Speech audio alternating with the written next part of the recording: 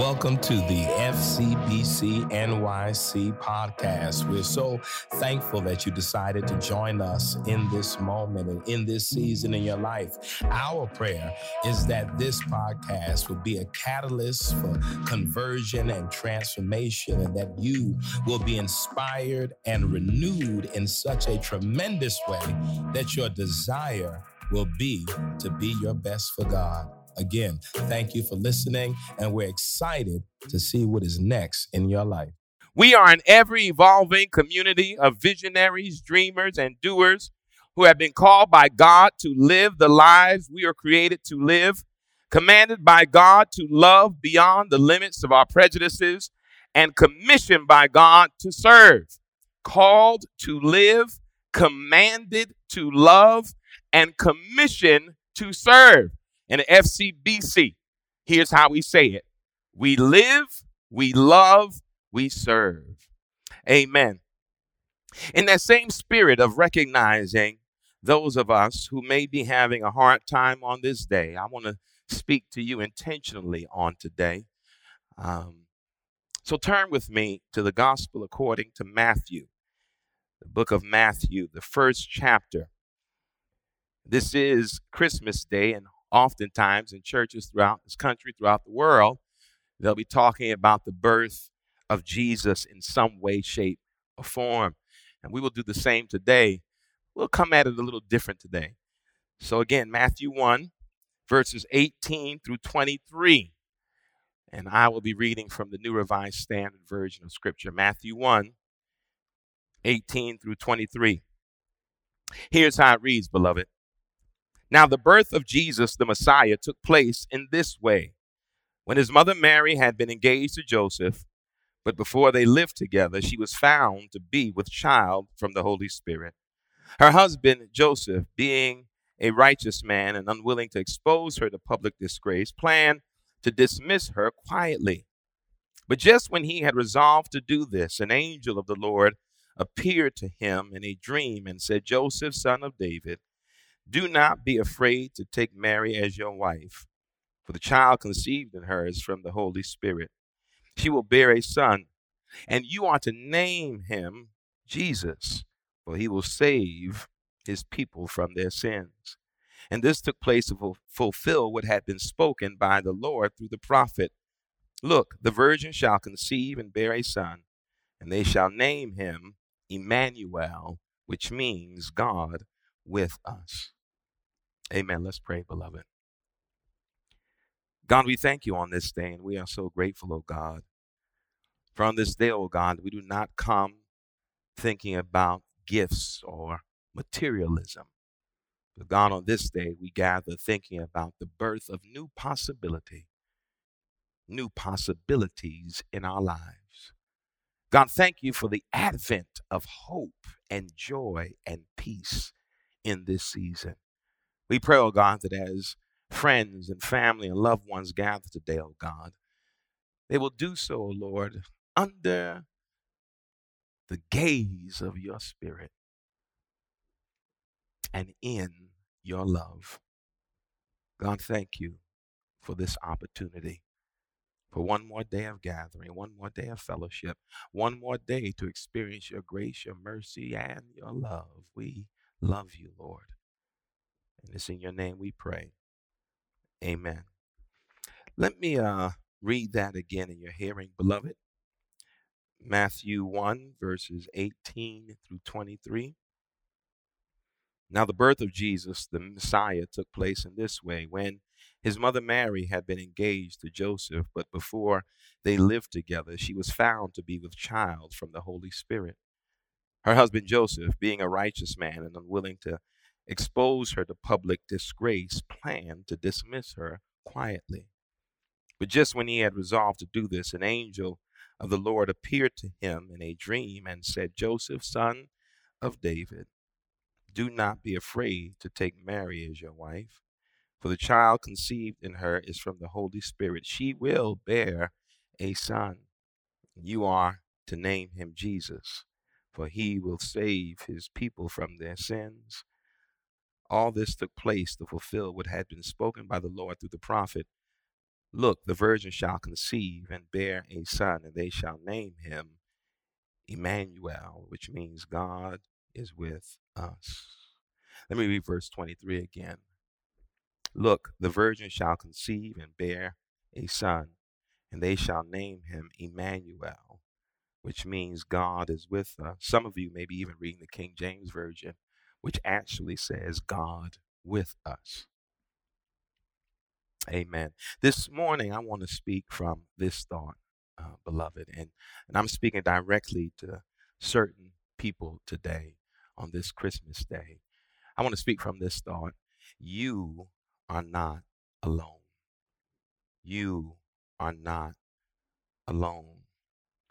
This moment could have been a moment of utter devastation for Joseph. The story, for many of us who read it through the lens of faith, makes complete sense. We have been told in this narrative that Mary, in some miraculous way, has been impregnated by the Holy Spirit. That's what the story has been told to us. But I don't know if we ever really look at this story from Joseph's position. In Joseph's time and in Joseph's culture, marriage, as now, was sacred. People were betrothed to one another, and he was betrothed to Mary, and she to him. The challenge was that Mary was with child, and Joseph and she had not yet consummated the marriage. They had not been together.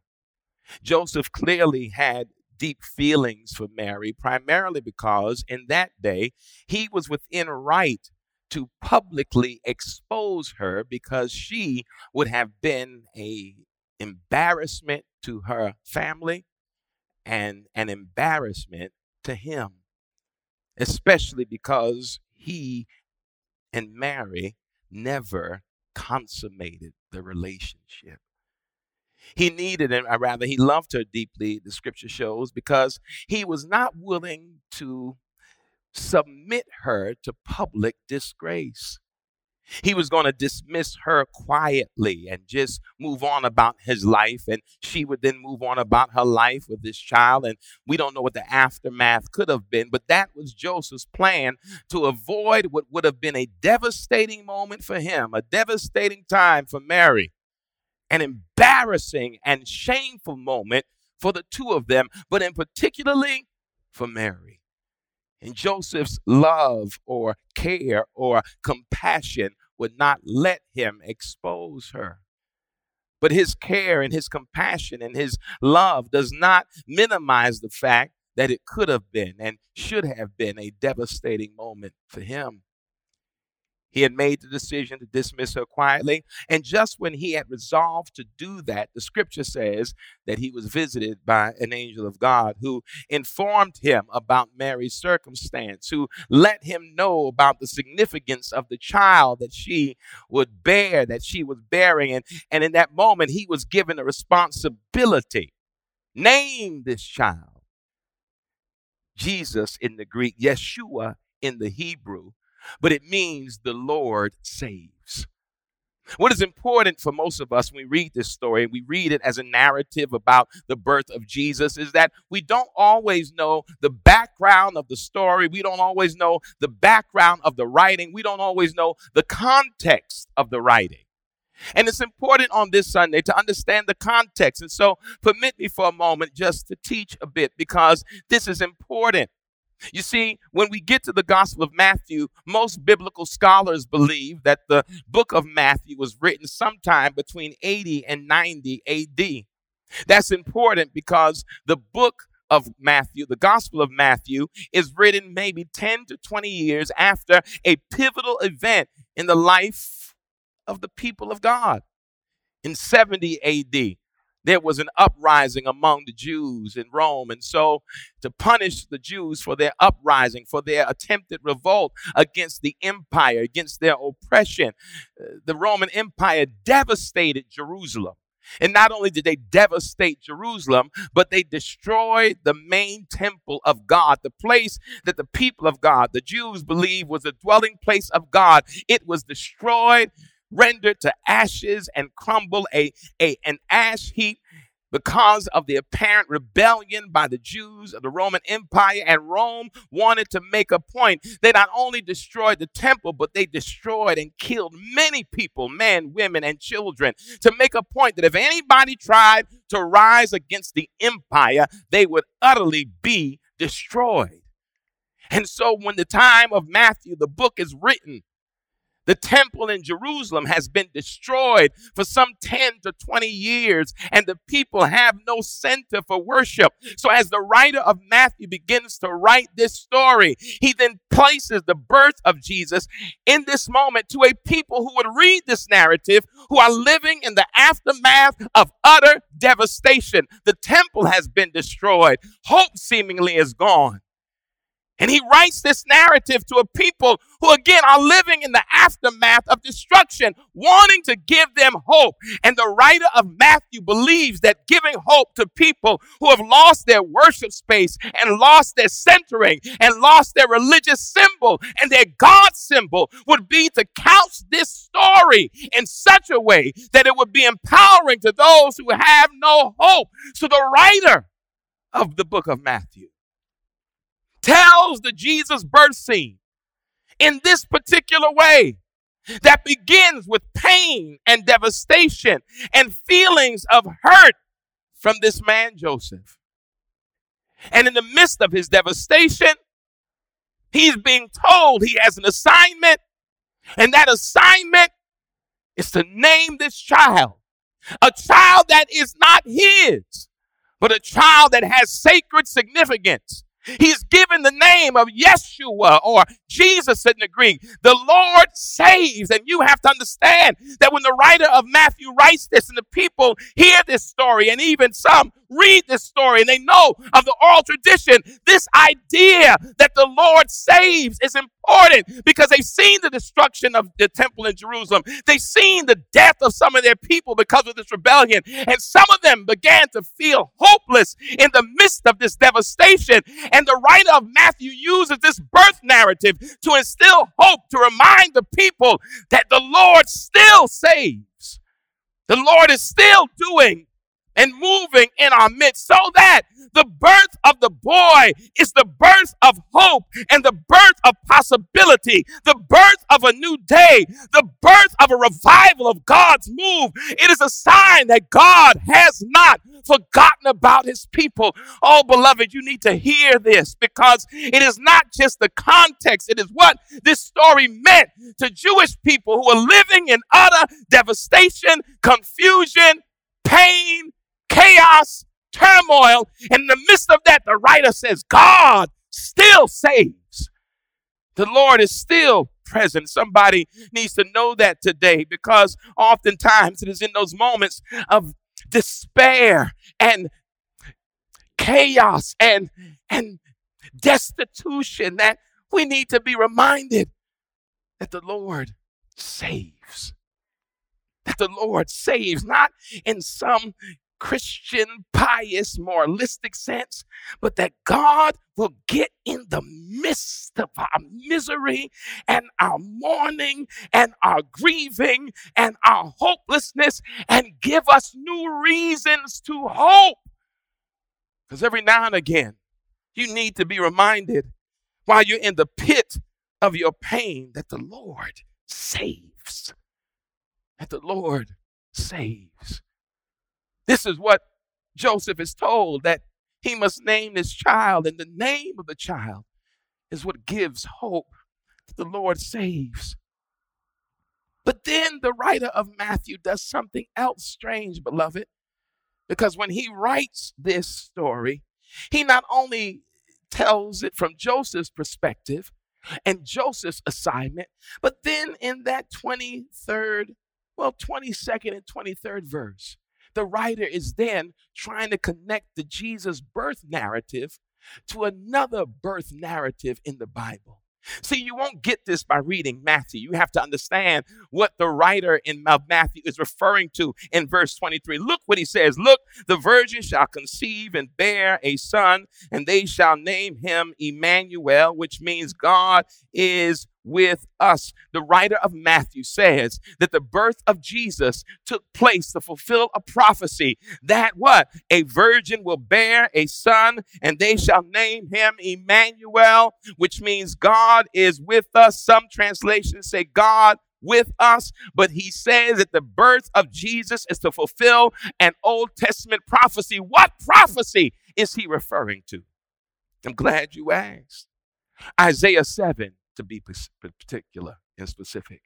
It's in Isaiah 7, and you need to hear this. Isaiah 7 tells the story of when the people of Judah, the southern kingdom of Israel, is under attack by the king of Aram and the king of the northern tribe of Israel. It is as if family teamed up with enemies to fight against family.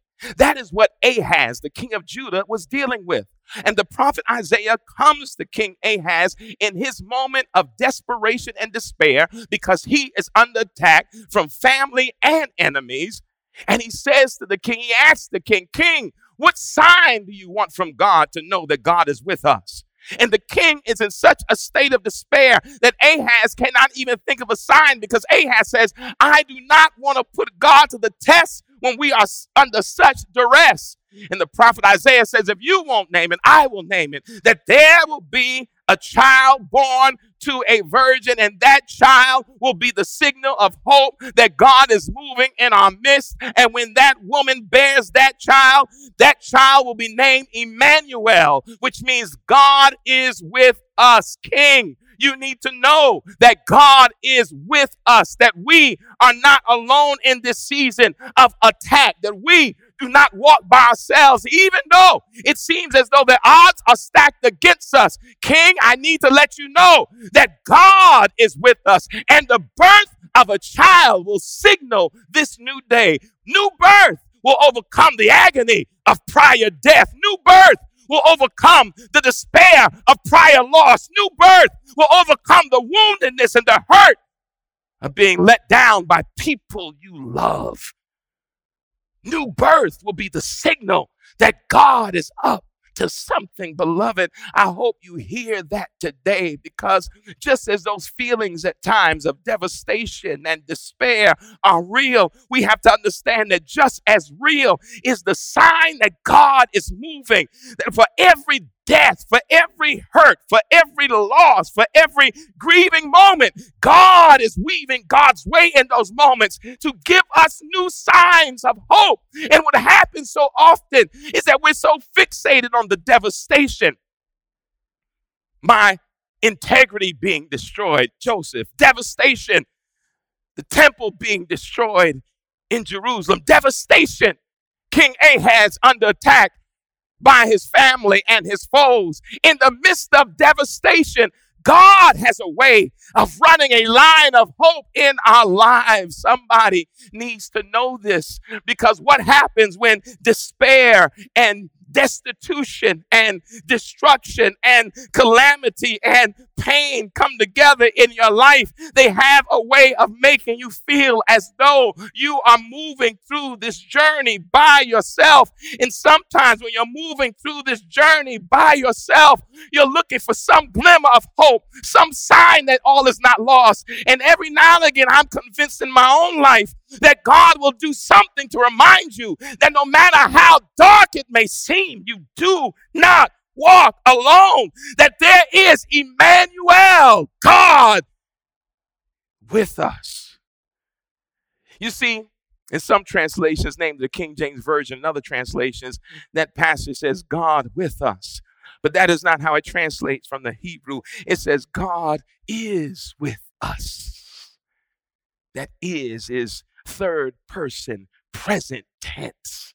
God is. Not God was, but God is, and perpetually so. There's never not a moment when God is not with us. And I speak now particularly because there are times we only can understand God as God doing for us. Because the truth is, so often our relationship with God is about God performing on our behalf, moving on our behalf, acting on our behalf. There's some people who do not understand divine presence outside of divine activity, who do not understand divine identity outside of divine performance.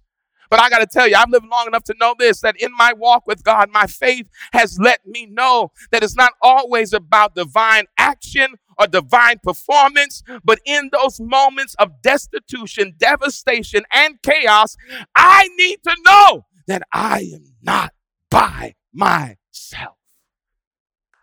Because that is when things begin to fall apart. It is not just when things go wrong. It is not just when your world seems like it is turned upside down.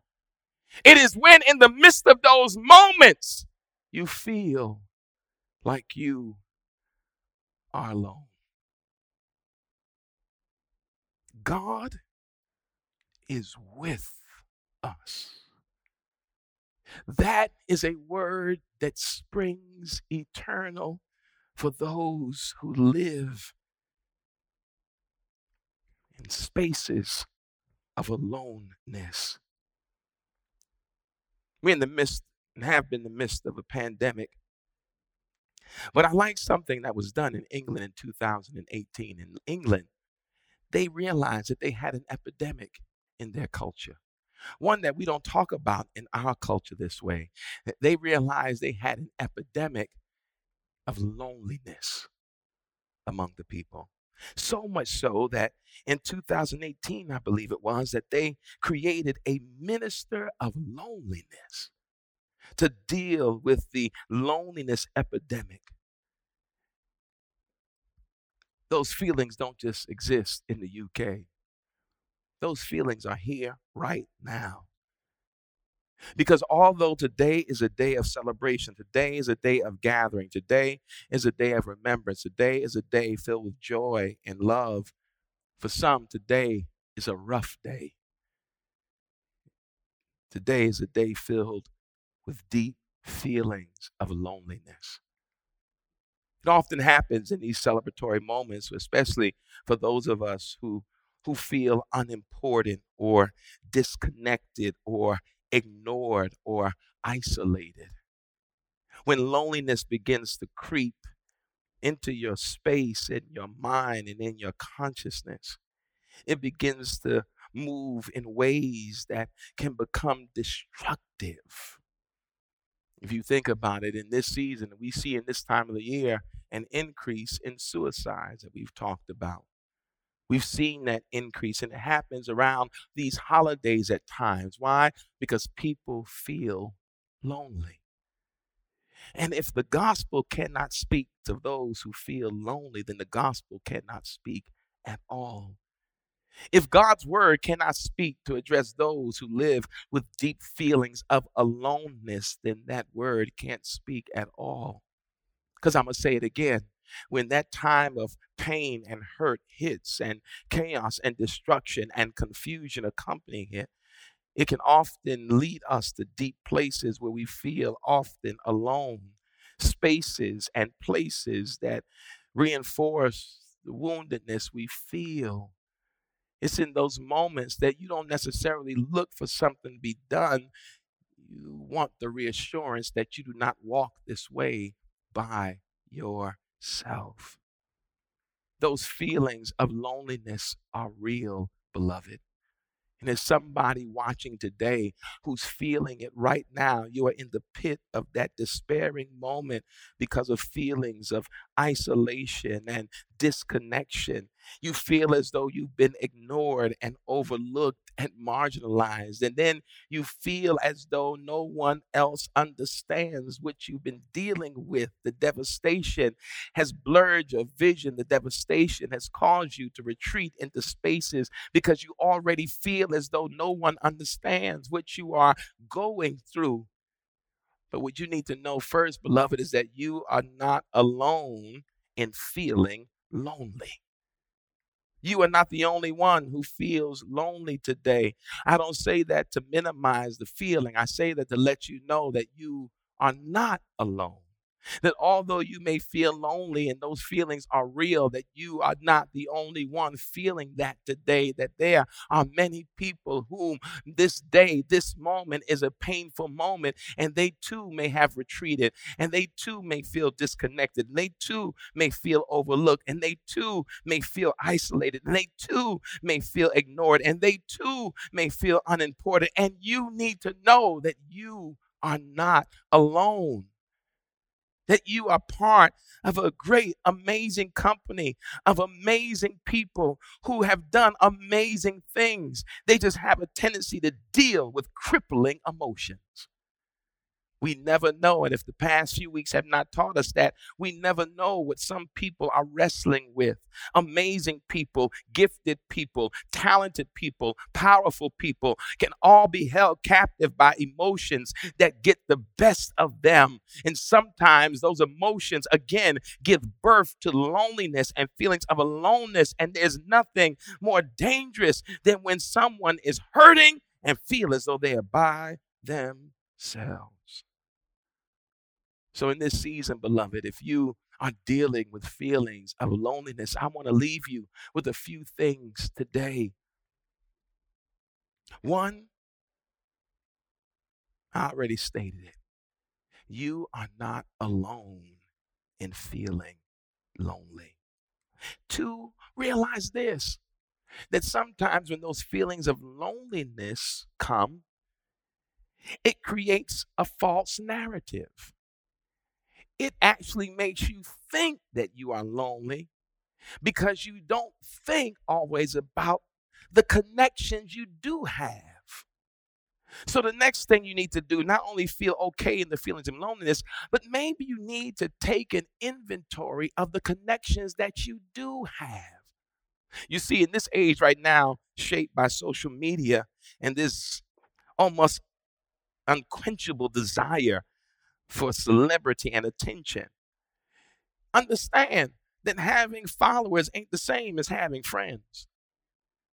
And sometimes we forget that you don't need 1,000 friends to have a support team around you. I've learned in my life that friendship is essential to my personal soul, and I don't need a whole lot of folk around me. I just need some people who care and love about me enough to be with me and show compassion for me in those moments of loneliness. You see, taking that inventory of your connections is a way of reminding yourself that these feelings are real, but there's another narrative countering those feelings and that narrative, and that is the connections you do have, which means that in those moments of those feelings of loneliness, engage the connecting spaces you have.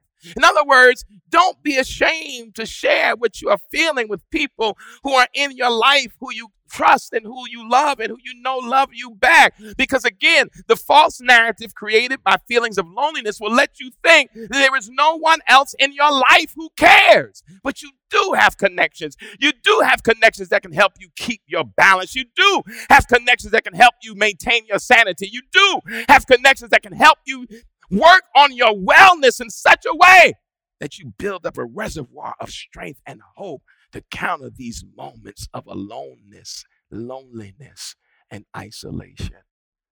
Take an inventory of your connections. And then, can I tell you this one? And I really don't have a lot to say after this one. Slow down a little bit. It's amazing how anxious we can become when we feel lonely.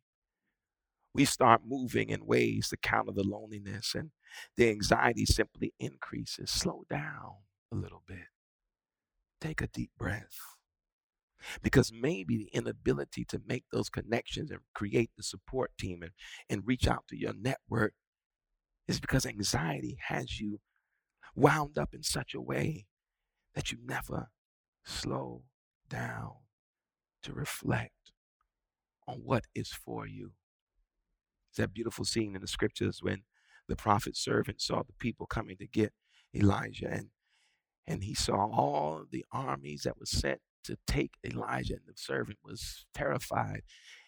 Then the prophet prayed, God, open my servant's eyes that my servant may see that we have more for us than those against us. Maybe. That's what it takes this morning. morning. Maybe that's the prayer. God, open his eyes, open her eyes, help them see, help them slow down enough to breathe enough, to reduce the anxiety enough to realize, beloved, that you have more for you than against you. You truly have more. And you may say to yourself, well, I don't have a lot, Pastor. I only have 1 or 2 friends. But can I tell you something? I already said it. You don't need an army to contribute to your well-being. Sometimes all it takes is that one person who cares enough about you to be with you. You see, can I say this? This is why the idea of not only people being with us, but how God uses people to rescue us in those lonely moments, is that when I've been hurt the most and friends have shown up to be there. I remember when I had a stroke in 2018. It was one of the most confusing and disorienting moments of my life. And I had some friends who flew to New York to come see about me. It was really 2 friends who came. It wasn't a whole army of people. 2 friends came and they stayed at my house and they sat with me every day. And sometimes there was no conversation had. There was no talking about past times. They didn't feel the compulsion to make me laugh. They didn't say things like, well, you know, you'll get better. They saw me there not feeling good and uncomfortable and struggling with words and all that. And they didn't say the things you feel compelled to say, because oftentimes when we're around people who are hurting and who are feeling mournful and grieving, we feel like we have to say something because we forget the ministry of presence. We always think we got to speak and have the right words. No, you don't have to have the right words. You just have to know how to be still sometimes. And in those moments when I was going through the worst of that situation, looking over and seeing somebody with me meant more than listening to what they had to say. I knew that I was not alone. That's why divine performance and action is not always what is needed. Just like those moments, I had friends there who just sat with me, and their presence was a comfort to me. It let me know I was not journeying through this thing alone. It's the same way we have the same reassurance. Emmanuel, God is with us. God is with you. And I hope, beloved, that word speaks life into you, that God is with you. Not just with us, but is and always will be and will never stop being with you. That is what you need to be reminded of today. That is why this day is so profound, not just in the exchange of gifts and not just in the festivities, but knowing this, that we are not alone, that you are not alone, that God is with you. And I cannot say that enough to someone who's sitting now in your own space of affliction and misery, laying in your own bed of emotional affliction. You are not alone. There are people you don't even know praying for you and counting on you and who want to encourage you and who are on assignment by God to sit with you and be there with you. All you have to do is be receptive to the divine presence, not just of God, but those who God sends on assignment to be with you in this moment. What Israel needed to know in the aftermath of the destruction of Jerusalem and their temple was what the writer of Matthew reminded them of through the birth narrative of Jesus. 1, the Lord saves. And why does the Lord save? Because God is with us. Jesus and Emmanuel. The Lord saves. God is with us. Maybe that's the mantra someone needs to recite to yourself today. The Lord saves. God is with me. In my moment of deep and utter devastation, the Lord saves. because God is with me.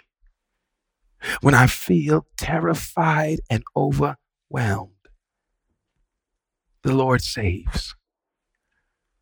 God is with me. When I feel like giving up, throwing in the towel, the Lord saves.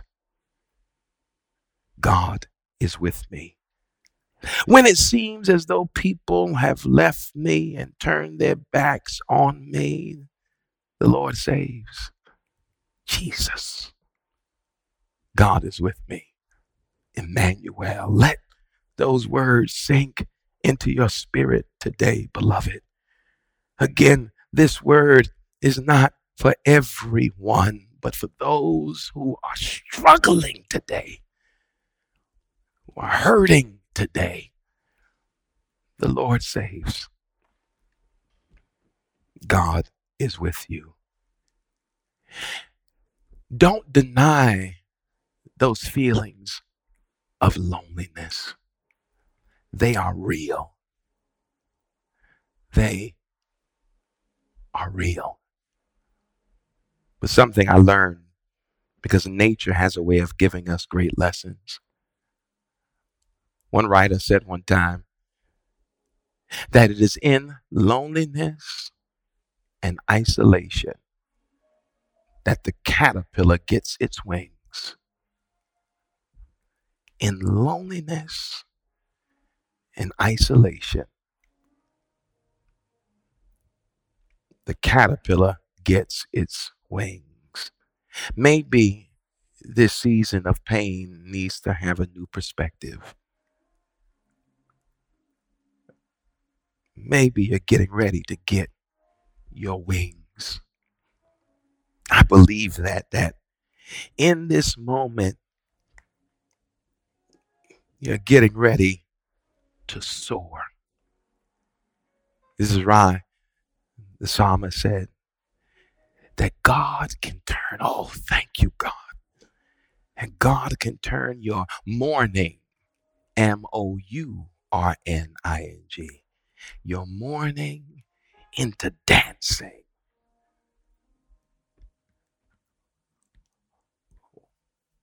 In those seasons when I felt my most wounded,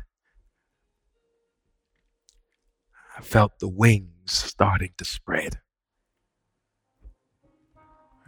It was the dawning of my soaring season. Somebody needs to hear that today.